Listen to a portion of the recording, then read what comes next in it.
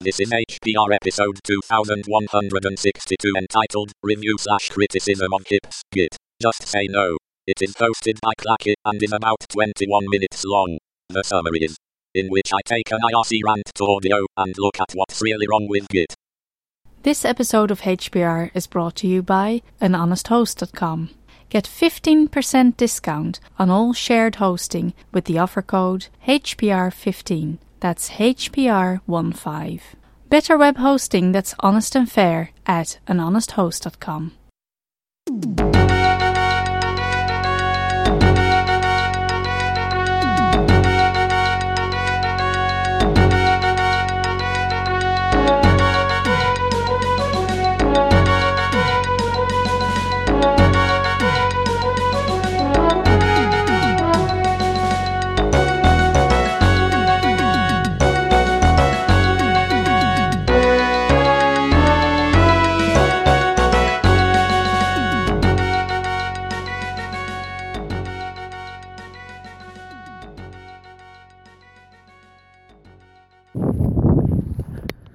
Hi, I'm Clacky, and this is an ambient recording on my way to work.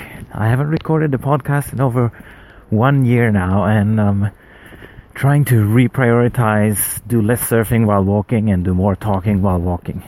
I've been hanging out on Ogcast Planet on Freenode lately, and that's been a great inspiration. I just made a rant this morning there about something someone else posted, and I figured, hey, if I'm going to write all this stuff on IRC, I'd better record an episode instead. So here we go. Someone posted a link to Richard Hipp. Git Just Say No. Richard Hipp is the creator of Fossil, which is another version control system. And while he was careful not to mention Fossil because he wanted to focus on Git, I'm probably going to mention it a bit because several of his criticisms against Git are of course based on his own experience with version control, which is based on his own version control system. So he made a top list of 10 enhancements that Git needs to do in order to become more useful to users. So I'm just gonna ramp these off pretty quickly, and then I will go into submodules and subtrees at the end, which was something that we also talked about on IRC this morning. And so let's just get started. Number 1, show descendants of a check-in. So he was going into how to make it more useful. You could create a relational database on the side of Git, not replace the Git model, but create some auxiliary data that you can do lookups in, and that would allow you to, for example, see all commits made between certain dates, or see all descendants of a particular commit. So he wanted to see, okay, I made this commit which introduced this feature, and then what have people done with the code since then. So this happened, and then what corrections have people made, or what branches have they forked off this particular commit. And he was showing an example that, hey, if I have this SQL model, I can actually find out what's the first ever commit to the Git repository itself. And it takes only 3 milliseconds. And if I do it using Git, it will take a whole second. And I'm thinking, so what's the problem? If you can take what is probably the oldest Git project, Git itself, it's possible that the Linux kernel got into Git earlier. I would have to check that, but certainly one of the 2 oldest Git projects is Git itself. It's over 10 years old. It has definitely seen a lot of activity, and even though the model is that you only know the latest commits directly, and then have to trace their parentage all the way back to find the first commit. It still takes just a second to do that. I don't think that's a big problem in usability. And he was talking about finding commits around a certain date. I do that all the time. I do git log, pretty format, one line, and then I put that into less, and I just grep for whatever date I'm looking for. So I don't think that's a valid criticism. And number 2, simplified mental model. Yes. The data format is quite simple, but the way it transfers into version control and the way the commands have been designed around the version control is definitely not optimal. So I would like to branch into a discussion of the Gitless project here, but I haven't looked at it, so that'll have to be another episode. There's lots of fodder for further episodes here. But I think it's pretty uncontroversial to say that Git's commands are inconsistent. There are many steps from work tree to published branch. There's the Git index, which almost no other version control system has. And I'm saying that as a negative thing. Even though Linus probably thinks it's a good thing, and I actually use it, but I can understand how it makes things complicated when you're trying to get the hang of this. And so you have your work tree, you have your Git index, you have your local branch, you have your local replica of the upstream branch, and then you have the actual upstream branch in a repo on another server. So, point 2, definitely valid criticism, but he's not unique in making that criticism, and you could fix this without giving up Git. So I don't think it fits into the Git just say no sort of shelf. Number 3, remember branch history. He says this is a big feature that people complain about a lot. I have never felt the need to know branch history. If it's code, it's code, and it's in there. If you do merges and you name your branches, you can see in the merge commit which branch it came from. I've been working a lot in Bazaar before, and it has branch naming, and you can see which branch commits came from, but I never felt that this was super valuable information. So I guess number 3 for some people, but I haven't seen it as a big issue. Number 4 is multiple checkouts from the same repo. I haven't checked when his presentation is from, but I use Git worktree at work, and it works great. The only problem I have with Git worktree, people have been calling it a hack, but I think it came in over 2 years ago, and now it's definitely not a hack. It's rock solid. I use it, and the only problem I have is we have build scripts that depend on the Git on disk structure to handle dependencies and stuff like that, and they screw up when they see my unorthodox Git setup. But I would say that's a problem with our build scripts and not with Git worktree as a feature. And I'll get back to dependencies on disk formats at the end. Sliced checkouts and clones. So here he's talking about how in Subversion you can have the whole world in a Subversion repo, and you can choose to just observe part of the world. I want to check out this subdirectory and I want to work on that and do commits. And that's trivial to do in Subversion. Git has this feature now. I haven't tried to use it, but I know it's in there. I don't know if you can make it fetch just parts of trees, or if you still have to fetch complete commits. But it should be doable. If enough people want it, it's going to be fixed. So once again, I don't know when this video was made. 6. Check out and commit against the remote repo. Yeah, sure. Like I said before, I've been working in Bazaar, and it got this feature after being out there for a couple of years, that you could make a dependent checkout that didn't have a local repo.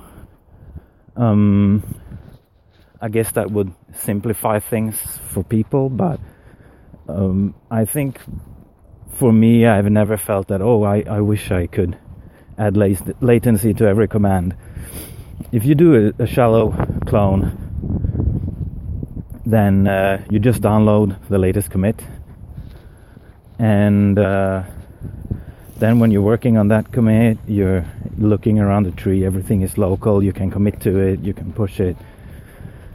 I don't think being able to do it without even having one commit downloaded would add a lot of value.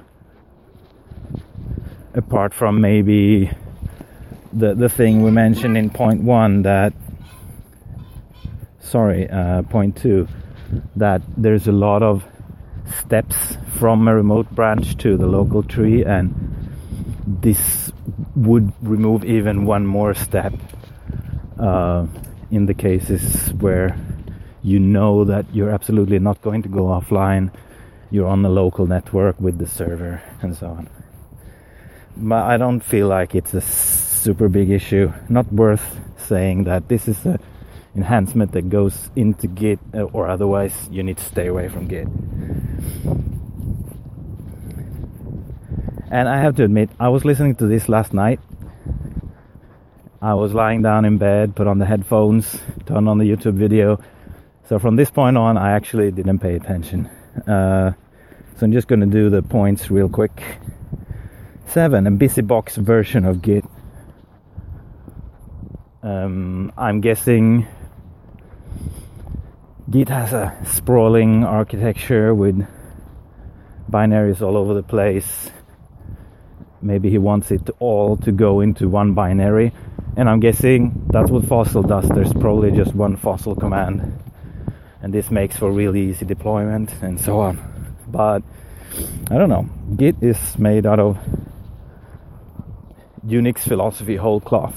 There's parts of Git written in C, there's parts of Git written in Perl, and it all just fits together through the shell model and pipelines and all that.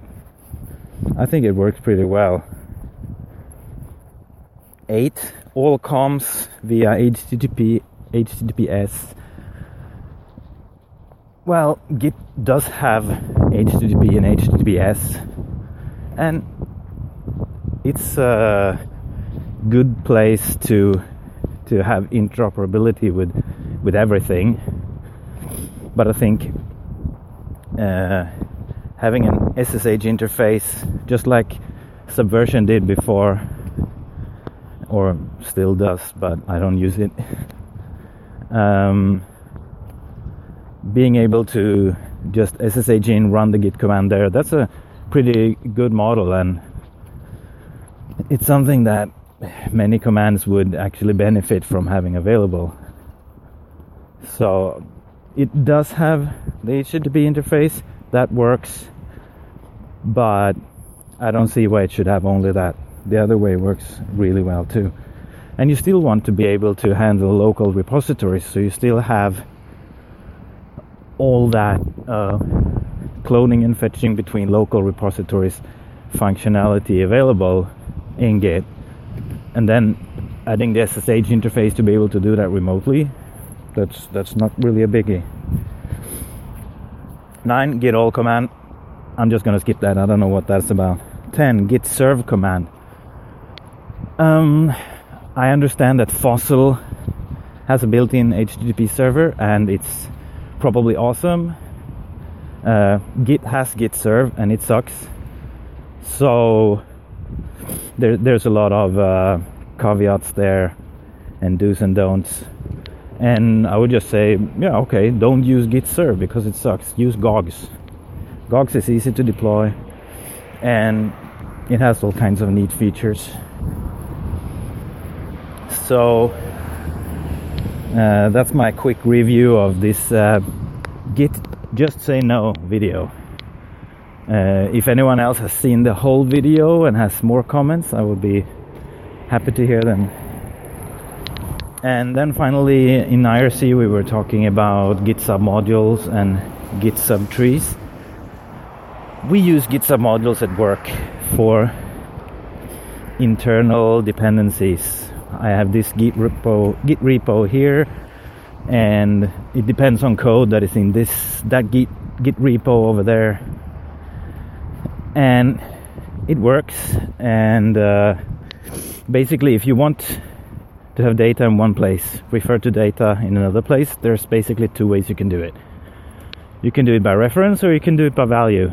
Git submodules does it by reference. There's a magic blob of type submodule that says this here is a reference to another Git repo with this commit. If you do it by value, that's Git subtree. It doesn't have any particular manifestation in the local repo. It's just a directory that you handle normally. You do commits to it and so on. But then the subtree tool allows you to treat that subdirectory as a sort of repo that you can clone into an actual repo, and you can do work in the subtree clone, and then you can merge that back into the big repo if you want to. So both ways probably work, and I can see situations where people will use them, but I think in probably all situations it's better to not rely on your version control system for managing dependencies at all. Do proper packaging, do binary deliveries with versioning, have some kind of dependency manager, pull things in, put them in some known place, and have your build script fetch things from there. Source code integration is a really bad idea. I've been using in my previous work ClearCase, and if people say that Git is not really a versioning system, it's a timeline and objects and trees storage system with a versioning system built on top, then ClearCase is a file version storage with commits bolted on top, and there's basically no one in a company that uses ClearCase that understands what it really does. When I started working at this place, I found a great guide to ClearCase for, I think it was for CVS users, and it explained what actually happens under the hood in ClearCase. And people who were doing work daily in ClearCase, they were using these ready-made commands and frameworks and stuff that had been produced locally in that company, and they had no idea what was going on under the hood. I asked people around, so why does it do this or why does it do that? And it quickly became clear that I was the only one in the department that had even tried to figure out what ClearCase actually does. So whenever I run into an issue with Git, like, wow, the Git repo is pretty well compressed, but I had to check it out to access these files. What if I could do a virtual file system on top of Git? Okay, no. Now I'm trying to do ClearCase in Git again. Don't go there. And with Git submodules, you're doing something that is pretty common in ClearCase, or at least that's what we did in the place I was working. That you have your thing that you're working on, and then you have dependencies on other things, and then you have, in ClearCase, you have filters. So it's like show me, according to some expression, a version of this directory. And they have clear case includes checked into clear case. So you're checking out one part of clear case and it has defines of what other parts of clear case should look like if you're coming from this directory and you have a specific version. There's magical environment variables that tell the system where you're coming from, and you're actually working in a virtual file system. You could do this with Git, and you would be wrong in doing so. So if you run into problems like, oh, I had to check out this big thing and I actually don't need it, it's all source code that is used by some other part of my repository, maybe you should just have a smaller repository and make the other thing compile and have some binary blob put somewhere outside the versioning system that your build system can take care of putting in there. Don't put too much into one repo. I know there's people who really like the one big repo thing, and I get where they're coming from too. And I'm not going to say that Google doesn't know what they're doing, but you really need to have good ways of working and good ways of handling these huge repositories if you're going to have one big repo. And I think drawing boundaries between different products within your company or within whatever team you're working in can be a good way to enforce discipline and actually know what you're doing. The one drawback with dependency management and versioning of binary deliverables is it becomes difficult to do non-backward compatible changes. But then I'd say, okay, then stop doing non-backward compatible changes. I know sometimes you have to do them, but in many cases there are good ways to stay away from them. So that's all I have to say about Git from this time, and I hope I'll be recording again soon.